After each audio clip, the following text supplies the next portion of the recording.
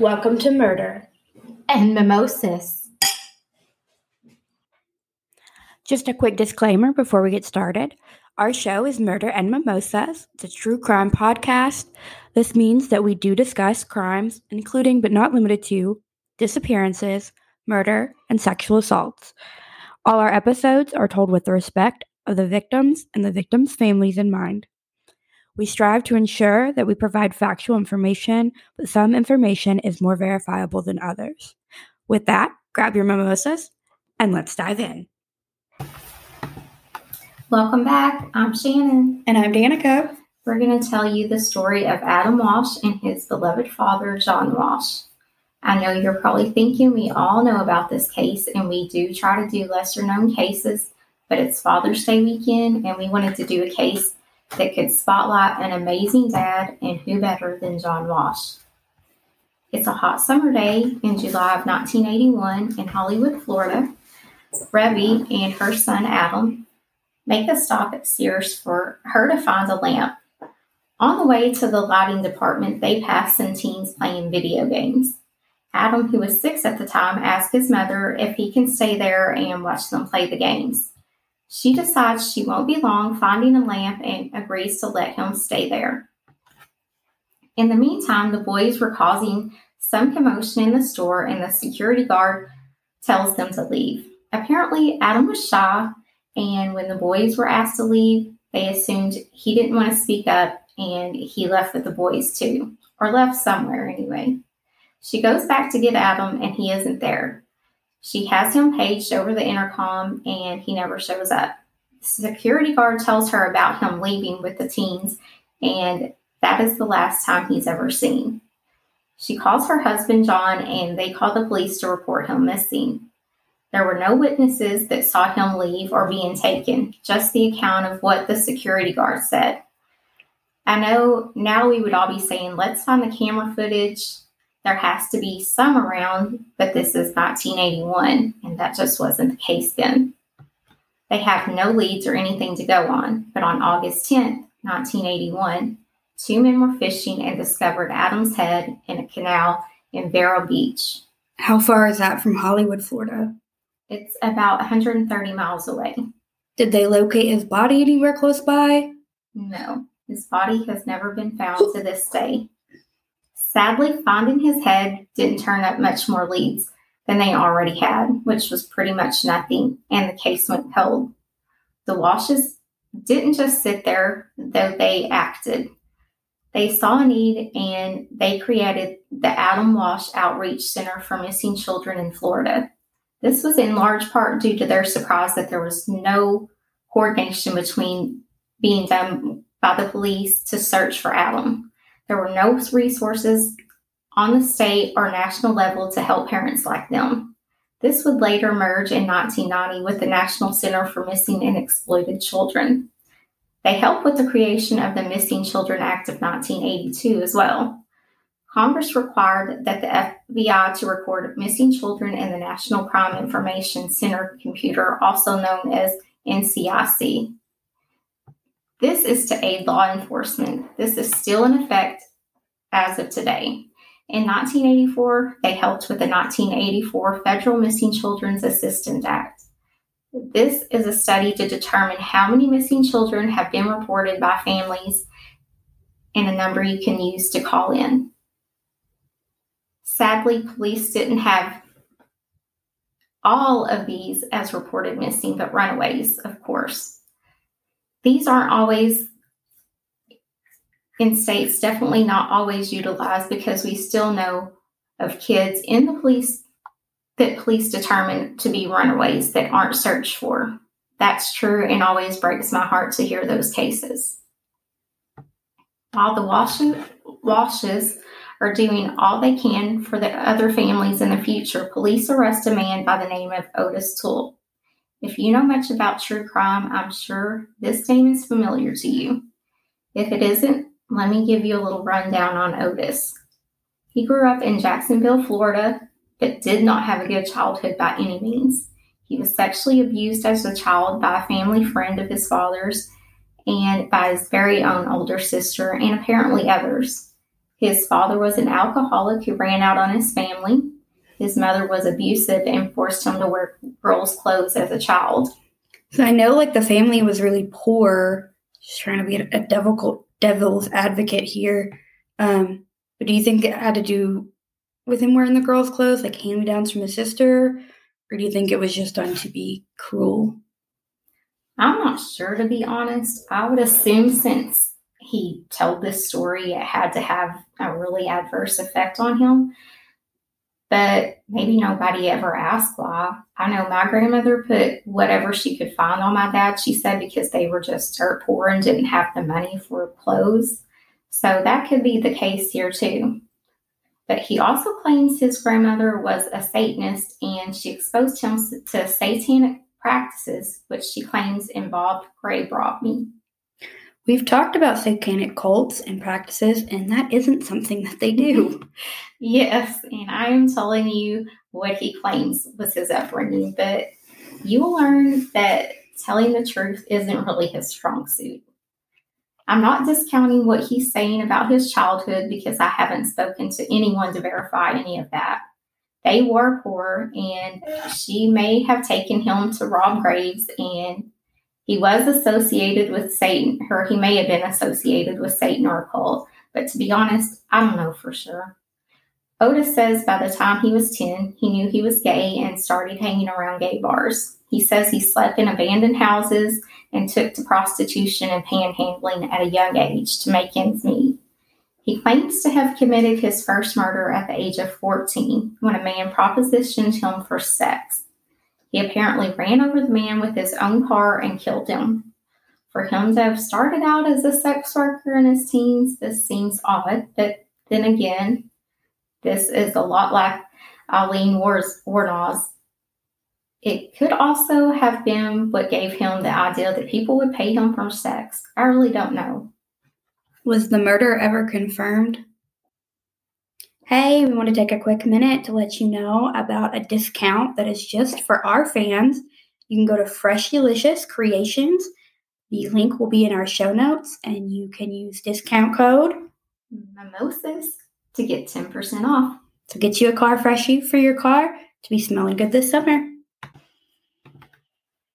Not that I could find, or maybe that I didn't try that hard to, or they didn't try that hard to confirm it. Otis had an IQ of 75, which means he wasn't the smartest. He suffered from epilepsy as well as with personality disorder. He spent his life as a drifter, just getting by any way he could. And in 1975, he met a man named Henry Lee Lucas at a soup kitchen in Jacksonville, Florida. The two men did not bring out the best in each other, to say the least. They fed off each other's sick ideas, which is my opinion. The two men were thought to be lovers and partners in crime. Once Otis and Henry were both apprehended, Otis claimed to have helped Henry with as many as 108 murders. He claimed some of the murders were due to the cult called the Hands of Death. The police never found any sign this cult even existed. I get serial killers who can change things up, but for me, so many of the things in these two murders, the two of the men, I just can't see happening. They killed men and women, death by strangulation, gunshot, arson. It just seems odd to me, and we never really know how many these two men killed. They took credit for a lot of unsolved murders, and the Texas Rangers closed a lot of cases due to their confessions. If you look back through all of this, it wouldn't be possible to have committed some of the murders they claim due to where and when the murders occurred. They just couldn't have been two places at the same time. All I can agree on is that they need to be behind bars. I failed to mention that Otis also had a fascination with arson. This apparently was a turn on for him, which led to his arrest. On January 4th, 1982, Otis set fire to a boarding house. A 65-year-old man named George Sonnenberg was in the house when it burned. Otis claimed the two were lovers and they got into an argument, and he set fire on the house. Talk about a love scorned. Yes. So Otis was arrested in April of 1983 for another fire he set and confessed to the murder in 1982 that claimed George's life while he was in custody. In fact, Otis loved confessing to murders and then recanting them. He confessed to hundreds of murders and would later recant them, and one of them was the murder of Adam Walsh. Otis said he picked up the boy outside of Sears by offering him candy and toys. Adam later began to cry, and Otis says he started punching him. He drove to a remote area, raped Adam, cut off his head with a machete, and he says he rode around with Adam's head for several days because he forgot about it. And then he noticed it. Once he noticed it, he threw it in the canal. Of course, he would later recant to this murder as well. Okay, well, what about evidence? Do the police have any that could, corroborate the confession? That would be ideal, wouldn't it? So the police take his car to be processed by the crime lab. They find blood on the seats, but later they announce they lost his car and the machete that was also being processed. Hang on, wait. They lost an entire car? Yes, I have no idea how you do this. I guess shoddy police work, lack of accountability. I'm really not sure.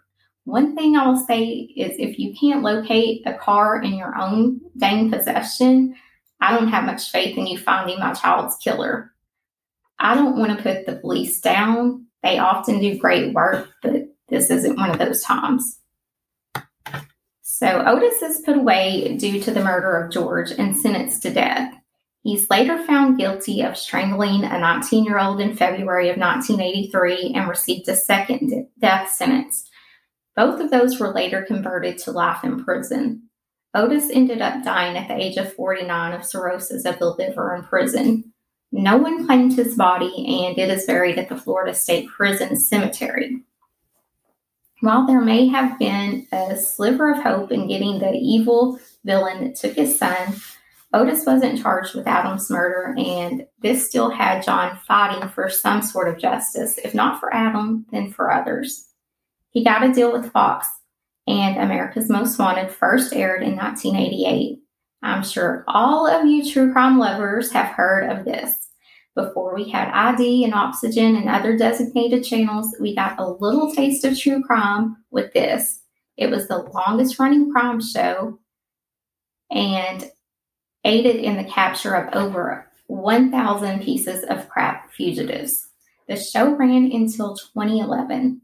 While the show was on, John also had a talk show during the day called The John Walsh Show from 2002 to 2004, which honestly, I don't remember that ever seeing or hearing of that show. So John felt two shows were too demanding and asked to be released from the contract for the talk show. He went on to host The Hunt with John Walsh for a time, and then also In Pursuit with John Walsh.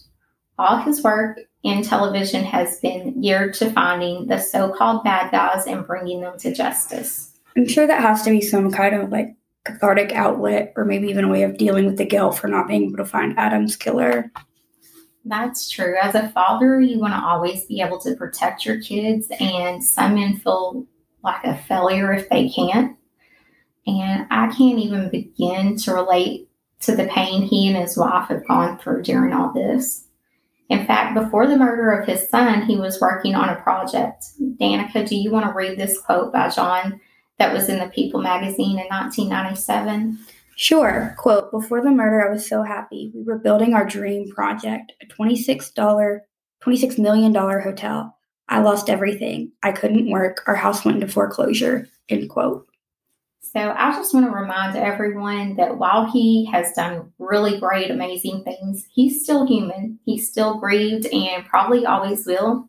In 1997, he wrote a book called Tears of Rage, From Grieving Father to Crusader for Justice, the untold story of Adam Walsh.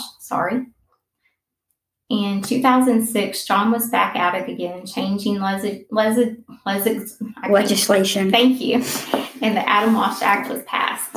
This consists of new criminal offenses, increased statutory mandatory minimum sentences, the statute of limitations for most sex crimes, and increased and expanded government ability to get DNA from those who have not been convicted of a crime but have been arrested, to name a few things. The Walshes began asking the Hollywood police to reopen the case into Adam. After 2 years, in 2008, they determined that Otis Toole was the one who murdered Adam. What specifically did they have to make that determination? Well, John requested retired Miami Beach detective Joe Matthews to look into the case.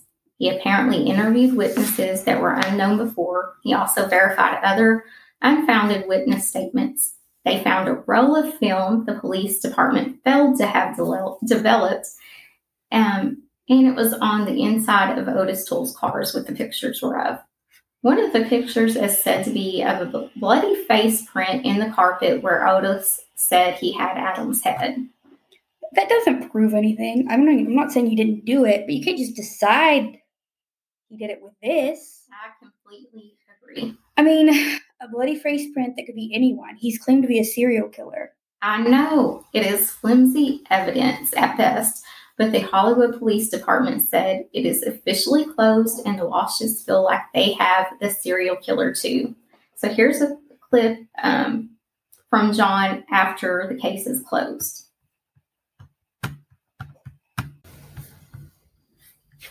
John has done an excellent job at turning a horrible situation into something that was hopefully helped others. It's so easy to sit in our pain and sorrow. I can't say that that's not what I would have done, but he took something terrible in his life and has been an advocate diligently searching for children and for catching and putting away criminals. We want to say Happy Father's Day to all the dads out there. Thanks for all that you do. And let us know, do you think this was Otis Toole that killed Adam?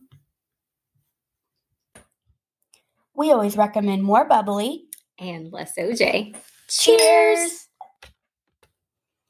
If you'd like to see pictures from today's episode, you can find us at murder.mimosas on Instagram. You can also find us at murder.mimosas on TikTok, Twitter, and if you have a case you would like us to do, you can send that to murder.mimosas@gmail.com. And lastly, we are on Facebook at Murder and Mimosas Podcast, where you can interact with us there. We love any type of feedback you can give us, so please rate and review us on Spotify, iTunes, or wherever you listen to your podcasts. Thank you.